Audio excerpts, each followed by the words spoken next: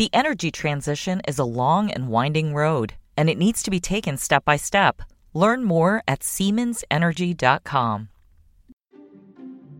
This is Barron's Live. Each weekday, we bring you live conversations from our newsrooms about what's moving the market right now. On this podcast, we take you inside those conversations, the stories, the ideas, and the stocks to watch so you can invest smarter. Now, let's dial in.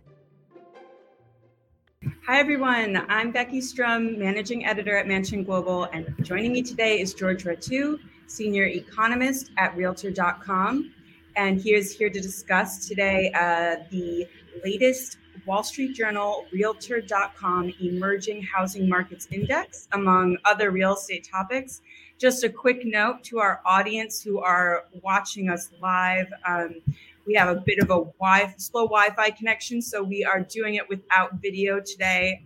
Apologize if that is sad for anyone.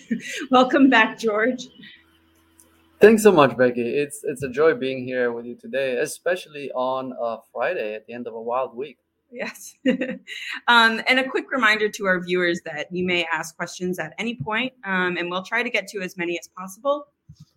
So just quickly for some background, for the uninitiated, the Emerging Housing Markets Index is a collaboration between the various newsrooms here at Dow Jones and our data gurus, both here and at Realtor.com, as well as Realtor's phenomenal economists and their clearinghouse of U.S. housing data. So the purpose of the index is to help buyers decide the best place or places to invest in real estate. And so just to start us off, and if you've listened to us talk about emerging housing markets before, you may have gotten this spiel, but George, if you could sort of tell us from a pure investment perspective, what kinds of factors indicate future upside in a housing market? Or in other words, what do we look at to predict sustainable house price growth? That's a very good question, Becky, and I think one that for many people is very timely. And from an investment standpoint, when looking at real estate, there are at least two factors that I know investors very much consider. Number one is the outlook for price growth, right? They're looking for price appreciation in the value of the asset. And two, and importantly for many investors, is the cash flow from the property, particularly if those investors are looking to rent it out. Ideally, I think most investors would like to have both, move up, right? They want price appreciation plus cash flow, but sometimes market conditions favor one over the other. And at least to the main part of your question, what really should investors look for? Here, market fundamentals are paramount. And I'll start with obviously the local economy, because ultimately a strong economy, strong employment, lots of job growth in a particular market is generally a positive indicator that the real estate market will do very well. And in fact, a lot of the markets on our emerging housing markets list very much are in that category of strong economies, well diversified, very low unemployment rate. So that's one aspect. The other aspect has to do with the real estate fundamentals. How strong is the demand? And generally, the strong economy will bring solid demand. And importantly, how supplied or oversupplied the market is, right? A market that may be oversupplied for some investors may not be as attractive because perhaps the price growth may be obviously tempered. What, of course, we've been living through, particularly the last 2 years during this pandemic, is a market that's severely undersupplied. So for most intents and purposes, we've seen markets across the country with very strong growth. So to me, these would be the main factors I think for investors would be important. Right. And so really to hit on those, and then I'll get to our next question, George. For the index, the teams at Realtor and the Wall Street Journal came up with a sort of list. And in addition to those housing, the housing metrics, which Realtor supplies, we also include in the rankings measures of cost of living, lifestyle amenities, such as prevalence of Starbucks or a Whole Foods, for example, in a given metro area, and then other measures such as small business data, as well as the portion of the population born outside the U.S., which tends to strongly correlate with economic vitality. So George, the Naples, Florida topped the most recent rankings, which came out this week. And in fact, the top of the list, both for the overall general rankings and for the luxury slice that we do for Mansion Global, which is a much smaller list, those lists were totally dominated by Florida, in particular, more affordable cities outside of, say, Miami. George, could you tell us a little bit about why secondary cities in Florida have performed so well? Certainly, Becky. I think Florida during this pandemic specifically has been extremely attractive to many people. Obviously, both those who live there, but even more so, we've seen a significant migration toward Florida from other cities across the country. So, what makes Florida so attractive? Well, let's start with the obvious, right? It has generally great weather. That is very conducive to outdoors activities. And we've seen during this pandemic, the access to the outdoors has become a real critical part of what people are looking for. I think for many Americans, the pandemic has led to a reevaluation of the way we live, we work, we spend time. And I think quality of life and outdoors as part of that has become crucial. So there, obviously, Florida wins, as do some of the other Sun Belt states that are in our rankings. However, complementing that, what Florida offers is, number one, strong local economies. Right. I mean, just taking Naples, for example, as a market, it has had growth in the local economy in terms of jobs. Its unemployment rate as of November was down to 2.9%, so well below the national average. And in fact, looking across the other markets, whether it's Tampa, Orlando, Jacksonville, Northport, most of these markets have unemployment rates below the national. And that's important because it's one thing to move to a market because housing is cheap, but it's another thing to be able to sustain quality life. And I think that's where Florida shines. In addition to that, and I think very important, both for folks looking at retirement and a fixed income lifestyle, as well as for upper bracket families who have looked at the potential of higher taxes, Florida does not charge a state income taxes. Right. That is very important. And so I think that constellation of factors has been very attractive. And when you throw in, obviously, a relatively more affordable housing market on top of that, it has obviously made it a place where many people have moved over the past 2 years. And I do want to call out, so this data, the latest index, focuses on the fourth quarter of 2021. And there does seem to be a sense of seasonality to the top of that list, in the sense that we have Florida and other beachy, sunny locations, such as in California. There's even, I think, a Hawaii market fairly high up in the rankings. So do we typically see a shift towards second home purchases or warmer weather locations in the November, December months? We certainly do. Historically, and I mean by historically prior to 2020 and the pandemic, there has certainly been a seasonal component to a lot of activity, starting with sort of the macro side, right? We have a lot of activity ramp up during spring, peak home buying season in the summer, and then a gradual slowdown during the fall and sort of the bottoming out of activity in the winter. But in conjunction with that, very astutely, as you're observing, we have interest in warmer locations during the winter months.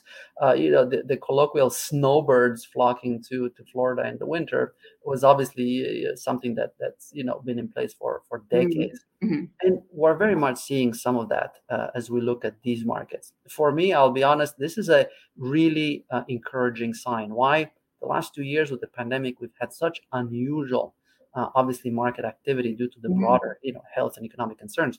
To see a return towards more normal trends is a real positive development. That's something I had not thought of. That is very interesting. It is nice to see things normalize. Anything normal is good. And that's all not to downplay the very real boom in Florida that we've obviously seen. And something our reporters have heard a lot from Florida real estate agents is that we're not just talking about New Yorkers or Canadians moving to Miami, which is sort of the stereotype. And the pool of buyers headed to the Sunshine State has vastly expanded. In terms of Realtor has lots of data on this sort of thing. What do we see in terms of where people are coming from for Florida's top cities, George? So here, Becky, you're absolutely right. The pool of people looking to Florida has now expanded. You're right. New York City, obviously, and South Florida have a very special relationship that goes back, decades. But beyond that, I looked at the cross-market demand that Realtor.com produces quarterly, where we look at where shoppers who come to Realtor.com are looking from into a particular market. And I looked for, Naples, Orlando, Jacksonville, Tampa. Interesting to notice how the share of out-of-state views varies. I mean, for example, in Miami, 29% of views come from out of state, meaning the remainder are a combination of local, Florida residents, and some international. In Naples, by comparison, 59% of shoppers are looking from outside Florida, which obviously significant. Orlando at 34%, Jacksonville 41%. So clearly, Florida is attracting a lot of out-of-state interest. So where do people come from? In addition to New York City, they come from places like Chicago, Boston, Philadelphia, Washington, D.C., Atlanta, and even West Coast, Seattle, a real strong share of views in all these major markets I mentioned are beginning to also come from the West Coast. So to me, that's a clear indication that there's more than just sunshine and the low cost of living. It's the entire package between economic growth, affordable housing, and of course the other factors as well.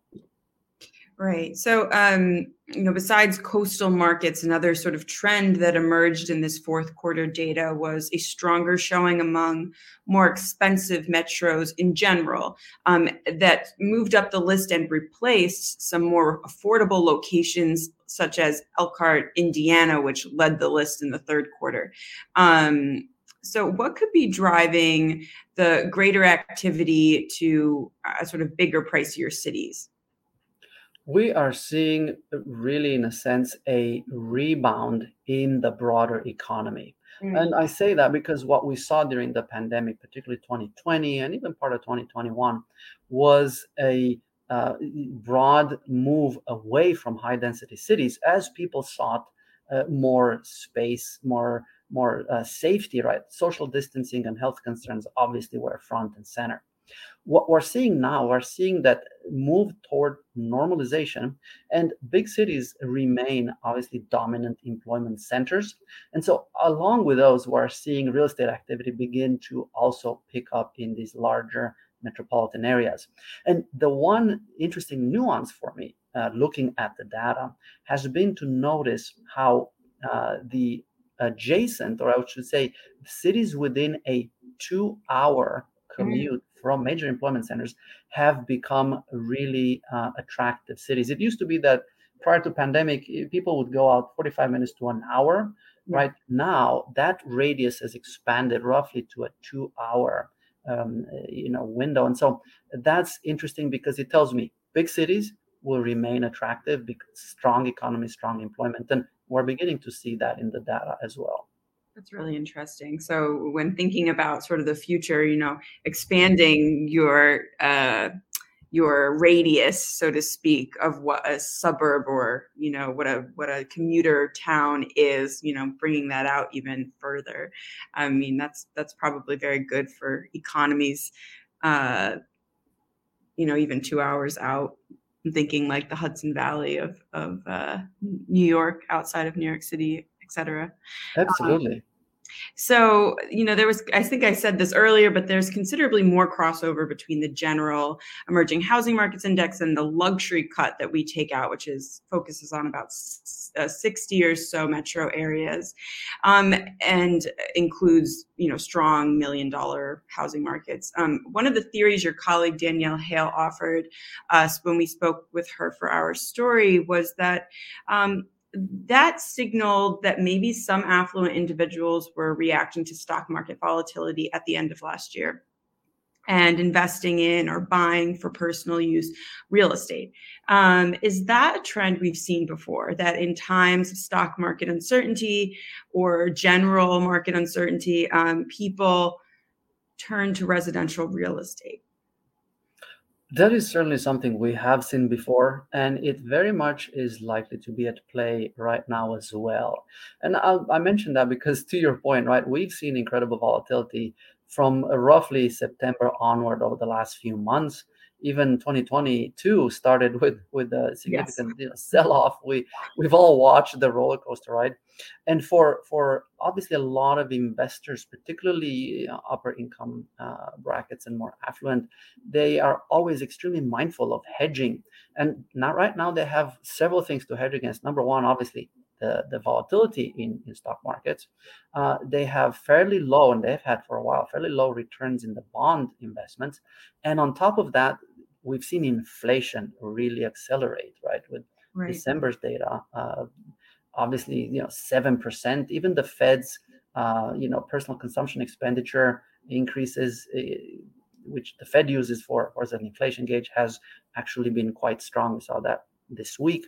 So for affluent individuals, real estate absolutely offer that hedge. It's a more stable investment, particularly given how undersupplied the market is. So the danger in most markets of having a lot of homes suddenly, particularly new homes, come to market and dilute that value is fairly low. So I think that some of the shifts we saw in the emerging market index very well might be due in high price markets to some of this. And let's not forget, even affluent individuals many times will leverage financing as a way to acquire a home, even if they can afford to pay cash. And given mortgage rates are as low as they are, and yet the prospect of them rising, it wouldn't be surprising that many folks might want to take advantage of these, lock in a fixed rate for a foreseeable future, and be able to use that as an additional inflation hedge. Right. And another theory that was offered is that the strong showing in Florida and other high-priced markets on the rankings this particular quarter might indicate a return of foreign buyers who tend to gravitate towards larger cities. I guess where does this cohort really make a difference in terms of adding to an already, as we've mentioned today, competitive markets? Where do international buyers tend to go? That is always an important question for real estate markets, because to your point, there are certain markets which are a lot more dependent on international buyers. And here, generally and historically, gateway cities were really the places where most international buyers would congregate. Think, New York City, Washington, D.C., Chicago, Los Angeles, San Francisco, Miami. And these very much remain on, I think, the forefront for a lot of investors and generally international buyers. Florida, in fact, is one of those destinations where we've had many buyers from other countries purchase second homes, vacation homes. And to me, the interesting thing to note is the concentration, like the west coast of Florida. I think Tampa, Naples, some of those markets, very attractive to European buyers, whether it's the United Kingdom, whether it's Germany or France. East coast and southern part of Florida attracted a lot of Central South American buyers. And then, of course, we have Asian buyers that have looked at San Francisco, Seattle, Los Angeles. The one thing I will point out, and we've noticed this right before the pandemic, the prior 2 years, international buyers started also expanding their horizons across U.S. markets. So we saw markets like Dallas, Austin, Nashville, Atlanta really rise in terms of visibility for a lot of buyers. And I think here there's a combination of factors that it's worth keeping in mind. One, of course, for some of these markets, they may be vacation destinations. Right. Think Phoenix. For others, however, it's the proliferation of investments from companies and businesses. Think here of the fact that Toyota relocated its North American headquarters to Plano, Texas, a while back. That's brought an entire constellation of part suppliers and other Japanese companies to the area.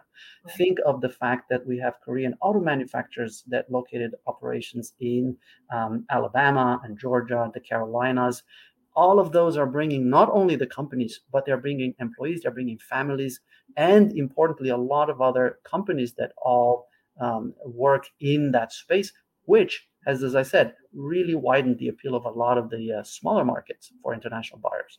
That's really interesting. So it will be interesting to see how that profile changes over time, because I do feel like the list of international, cities where international buyers are headed is so dominated by places like Miami and Los Angeles, San Francisco, New York. But of course, like that is diversifying, and it will be interesting to see who the winners are there. We do have a question from the audience, Steve. We've talked about this before. A audience member, Steve, is asking, in terms of the trend of people migrating to suburbs, I'm seeing in the news that people are returning to cities such as New York, and that real estate and rent are going back up to pre-pandemic levels there. So is the trend of moving to the suburbs still happening, or do you think that was a pandemic fad? And will people continue to choose big cities versus smaller cities? That's a very timely question. I appreciate Steve asking it. I think we're seeing really a combination of factors. Let's start with number one. There was an absolute immediate, and you could call it knee-jerk, but naturally so, reaction to flee the cities, right? When you need to social distance, a high-density environment is not exactly the place people wanted to be. So there was the initial reaction to flee to the suburbs for that reason. And for a lot of young people, the allure of the big city remains there. And I think we're seeing that return, right? It's sort of like water being displaced and returning back to its, path. Absolutely, cities will remain attractive. However, I will note number two, and this is important, the one factor that drove the renaissance in downtowns across the country over the last decade and a half have been millennials. The largest generation in US history. They really flocked to the cities to start and build their careers. And a decade and a half later, many of them found they still could not afford to purchase a home in the city. And given the fact that most millennials now are moving into their 30s, and the oldest are actually turning 41 this year, their stage of life has shifted. They have families, they have children. In that regard, when these parents think about schools, think about quality of life, think about neighborhoods, the suburbs have really emerged as a very attractive destination. So I think that the migration towards the suburbs for older millennials is very much going to continue. The one twist to that, and I think for me, very positive, today's suburbs do not look the same as prior generation suburbs. Yes. We've seen an incredible mix of real estate development, higher density, mixed use, right? We have condos, we have townhouses, single family homes, intermixed with suburban office parks, real estate, experiential real estate, green spaces, and transit hubs, whether bike lanes, buses, or metro. This has made for many millennials who loved Manhattan or San Francisco or downtown Chicago, has made their transition to these suburbs a lot more seamless. So I see that continuing. In fact, I see this sort of being a trend that will benefit both cities and the suburbs going forward. And I would love to talk about some of the other things affecting investors that would also have an effect on the housing market. So that we talked a little bit about this before, George, but the Fed has indicated that interest rates could rise in March, or will rise in March. And, is that a direct effect on mortgage rates? And what is the expectation that Realtor has for mortgage rates over the course of 2022? That is a million or billion-dollar question on the minds of many investors as well as home buyers across the country, really pondering this decision right now. And I'll say that obviously the Fed's fund rate, right? It's a very short-term rate. It's an overnight rate that the Fed sets at which banks borrow money or lend to each other. So there's not a direct link between that and mortgage rates. However, the Fed's monetary policy does have an impact on mortgage rates. And so when I look at what we're seeing from, coming out of the Fed, number one, the Fed has indicated at this point that its main two goals, A, strong economy and low unemployment, and B, contained inflation, are both very much on their radar. Unemployment is extremely low, and inflation at 7% is obviously running much higher than the Fed's preferred 2%. That means we're going to see several rate hikes this year. The trickle-down effect is higher rates will mean implicitly a tightening of credit at banks, and that will likely translate into higher credit scores, tighter underwriting. So how that gets to the mortgage side, of course, is for a lot of borrowers looking to buy, higher rates will obviously make it more challenging for them, or obviously increase their costs. And the other thing I'll mention tied to the Fed has played an incredible role in housing finance over the last 2 years through the bank's monthly purchases of mortgage-backed securities. It's, in a sense, facilitated the flow of capital and ensured liquidity. The Fed has been tapering those purchases and in plans to wrap up that tapering by March. So we have an interesting confluence where the Fed plays a slightly less involved role in that market and rates rising. So bottom line, I see mortgage rates continuing to rise. They've made quite a jump this month already. I see them continuing to rise through the remainder of the year. The important thing here for buyers to keep in mind, number one, rising rates mean higher mortgage payments. So in that regard, what happens to incomes and wages this year? Are companies going to pay higher wages? So far, the indication is yes. For a lot of people, higher wages are likely to offset some of the mortgage rate increases. But I think for many first-time buyers, affordability and the ability to qualify for a mortgage will become more challenging.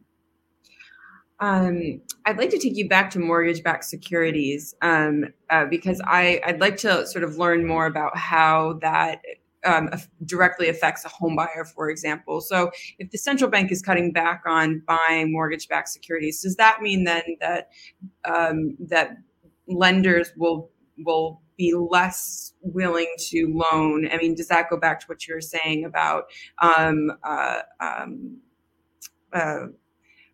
lenders tightening lending, to home buyers? I guess, if you could explain that a little bit more.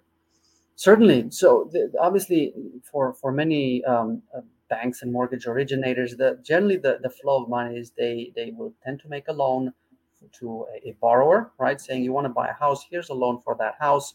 They'll basically take that loan, and generally, as long as it's conventional, meaning it meets certain criteria, they can pass that loan onward to an entity like Fannie Mae, Freddie Mac, who basically insure that loan that it performs well. And then a lot of those loans get pulled and sold on the secondary market as mortgage-backed securities. Right. The Fed, through its involvement, has absolutely both increased and ensured liquidity in that market, meaning a lot of banks and originators were free to pass these loans onward to the secondary market, free up the cash, and turn around and make more loans.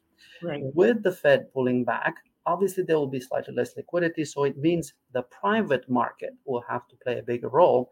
And their funds obviously compete constantly for attention between stocks, between REITs, between bonds, mortgage bonds. So I think a slight pullback in the volume of investments available for mortgage-backed securities will translate implicitly into less money. And for banks mostly here, there's an issue of risk, right?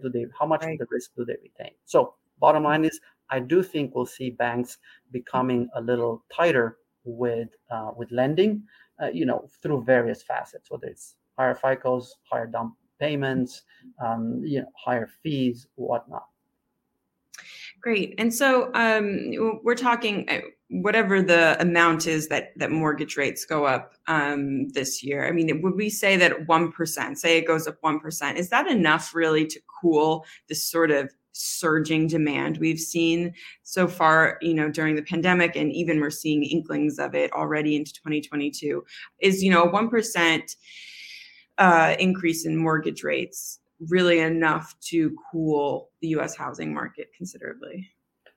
That's a great question. But again, here, my view is nuanced, meaning on one hand, 1% increase, right? We're about 3.5%, 3.5 to 4.5% mortgage rates, for 30-year fixed. Absolutely, in the short term, could have a noticeable cooling effect, if for no other reason, but there's a psychological barrier to overcome, right? We've had now 2 years of very low, record low mortgage rates. So for many people who bought homes in the last 2 years alone, the idea of a 4.5 mortgage rate, which 10 years ago was normal, the idea of a 4.5 mortgage rate sounds so expensive. So that hurdle will be the first thing to overcome. And so I think that will, in and of itself, have a short-term impact. Over the medium and long term, however, I do think that both buyers and markets will readjust. When I look at the 2000s, 1990s, 1980s, we are still well below those mortgage rates, which were 6, 8, or double-digit % higher. So even at 4.5%, we're in a very comfortable environment. But I do think, given the fact that here we're not only looking at first-time buyers who are going to be obviously challenged at 4.5%, but think repeat buyers, homeowners who are in their home at a 2.7, 3% mortgage. Will they be willing to trade that mortgage possibly for a more expensive trade-up house at 4.5? That might be a tall order for many of them. So I think that will also have an impact on housing transaction activity. That's really interesting. I think we'll end on that note. Thank you so much, George, for being here. And thank you to the audience for tuning in. A real pleasure joining you, Becky. Anytime. And please join us back here on Monday, January 31st, when instead of a Barron's Live production, we hope you'll log in to the Barron's Supply Chain and Logistics Roundtable virtual event, where you will hear executives at Honeywell, Intel, and Invesco as they discuss the business and economic impact of global supply chain disruptions. Thank you all for listening. Stay healthy and stay safe. The energy transition is a long and winding road, and it needs to be taken step by step. Learn more at SiemensEnergy.com.